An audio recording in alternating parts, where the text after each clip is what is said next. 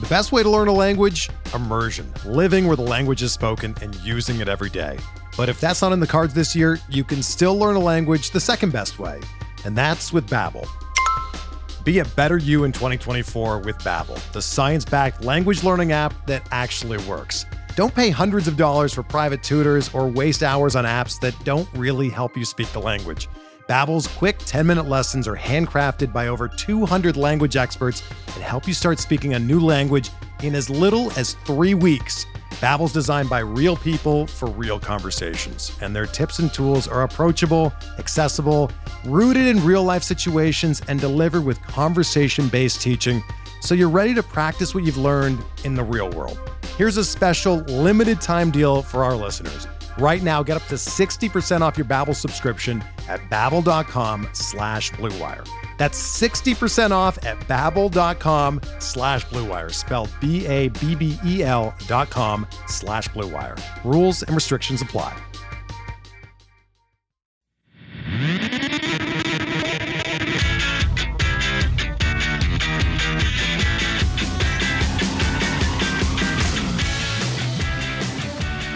Good morning, White Sox fans. This is your Sox Machine White Sox wake-up call for Friday, May the 26th, 2023. Happy National Paper Airplane Day. I'm Bennett Carroll.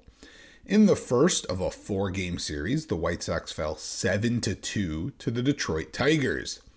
The game started slow, with the Sox going 1-2-3 in the top of the first, and the Tigers striking out 3 times around a walk issued to Riley Green. In the second, more of the same from the Sox as they went 1-2-3. But for the Tigers, Matt Vierling led off with a single, and Akil Baddoo followed with a single of his own, putting 2 on for Miguel Cabrera. You heard the final score. Did the old vet have one more in him? No, he didn't. With an 0-2 count, Miggy grounded right to Romy Gonzalez on second, who went 4-6-3 to turn a double play, putting Vierling on third. Following a Lucas Giolito walk, which, get used to me saying that, to Eric Haas, Andy Ibanez grounded out to end the inning. Jake Burger led off the top of the third with a single. After a pair of strikeouts, Tim Anderson stepped in. And maybe we should call him the Hamburglar because Jake Burger stole second base. Yes, really, the first steal of his MLB career. Anderson, still at the plate, found a ball he could flip into right for a single that Burger came around to score on, putting the Sox up 1-0 early. And then Andrew Benintendi would line out to end the inning. Bottom 3 and the Sox got into a little bit of trouble. Zach McKinstry takes the dreaded leadoff walk and steals second with 1 out as Riley Green and Spencer Torkelson each walk behind him to load the bases. Matt Vierling has a chance now with 1 out and the bases loaded to break this game open, and he loops one right to Romy Gonzalez behind second, who flips the ball to Tim Anderson on the base for an easy double play to escape the inning. Top 4 and the Sox go quietly 1-2-3. Bottom 4 and Akil Baddoo leads off and immediately ties the game with a home run to right. After a Miguel Cabrera walk, Eric Haas doubles to left, putting 2 runners in scoring position for Andy Ibanez. Ibanez would ground out, not bringing anyone around, but a Zach McKinstry walk would load the bases for Javi Baez. Baez found a slider he liked and put it into center field to drive in both and make it 3-1 Detroit. After Riley Green struck out looking, Spencer Torkelson flipped the ball into the gap in short left center to drive in McKinstry and make it 4-1 Tigers. And that was it for Giolito. His final line, 3 2/3 innings, 6 hits and 4 runs on 7 walks and 4 strikeouts. His ERA on the year now sits at 3.98. Gregory Santos came in and got Matt Vierling to ground out to end the inning. Top 5, and maybe there's a little fight left in this team yet. Gavin Sheets leads off and on a full count hits an absolute laser over the fence and right to make it a 4-2 game. The Sox then capitalize on that momentum by striking out 3 consecutive times to end the inning. But here's a fun stat, though. That was the first 3 of a streak of 7 straight batters between both teams that struck out, as the Tigers struck out in order in the bottom of the 5th, and Tim Anderson struck out to start the 6th. In fact, if you peek forward a little bit, An Andrew Benintendi flyout kept the run from reaching double digits, as Luis Robert would strike out to end the sixth, and Garrett Crochet got Andy Ibanez to strike out to start the bottom of the sixth. Zach McKinstry was hit by a pitch with one out, and a Javi Baez ground out moved him to second for Riley Green. Green swung on an 0-1 pitch and lined it right up the middle to drive in McKinstry and make it 5-2. After a pair of walks to load the bases, Crochet got Zach Short to ground out to, get this, Short to end the inning.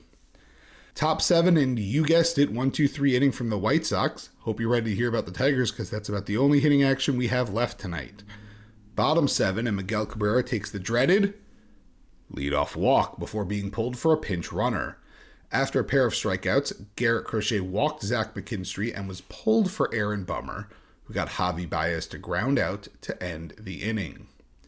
Top 8 and, you guessed it, 1-2-3 inning from the White Sox. Bottom 8 and Riley Green leads off with a single. Spencer Torkelson followed with one of his own. A Matt Vierling groundout moved both runners into scoring position, and they call it scoring position for a reason, as Zach Short singled to center to score them both and make it 7-2 Detroit. Bummer then got a pair of flyouts to end the inning. All right, top 9. The Sox have not had a runner on base since Gavin Sheets hit a home run in the top of the 5th. Well, Tim Anderson led off with a strikeout, but hey, Andrew Benintendi singled. Is this the start of the rally? Well, I mean, you heard the score at the start of the wake-up call. You know it's not. Luis Robert grounded into a double play to end the game. Final score again, 7-2 Tigers. Some notes from the box score. White Sox pitchers allowed 11 walks, 7 from Giolito and 4 from Crochet, while they all struck out 10. The team managed just 4 hits on the day, 1 from Anderson, Benintendi, Sheets, and Berger. Luis Robert, in his return to the lineup, went 0 for 4 with a pair of strikeouts. The team went 1-2-3 6 times in the game. The White Sox are now 21-31 and sit in 4th place in the AL Central, while the Tigers are 23-25 and sit 2nd in the division. Today, the Sox look to bounce back as Lance Lynn does battle with Joey Wentz at 5:40 p.m. Central Time. We're driven by the search for better, but when it comes to hiring, the best way to search for a candidate isn't to search at all. Don't search, match with Indeed. Indeed is your matching and hiring platform with over 350 million global monthly visitors, according to Indeed data, and a matching engine that helps you find quality candidates fast. Ditch the busy work. Use Indeed for scheduling, screening, and messaging so you can connect with candidates faster. Leveraging over 140 million qualifications and preferences every day, Indeed's matching engine is constantly learning from your preferences, so the more you use Indeed, the better it gets. Join more than 3.5 million businesses worldwide that use Indeed to hire great talent fast. And listeners of this show will get a $75 sponsored job credit to get your jobs more visibility at Indeed.com/Blue Wire.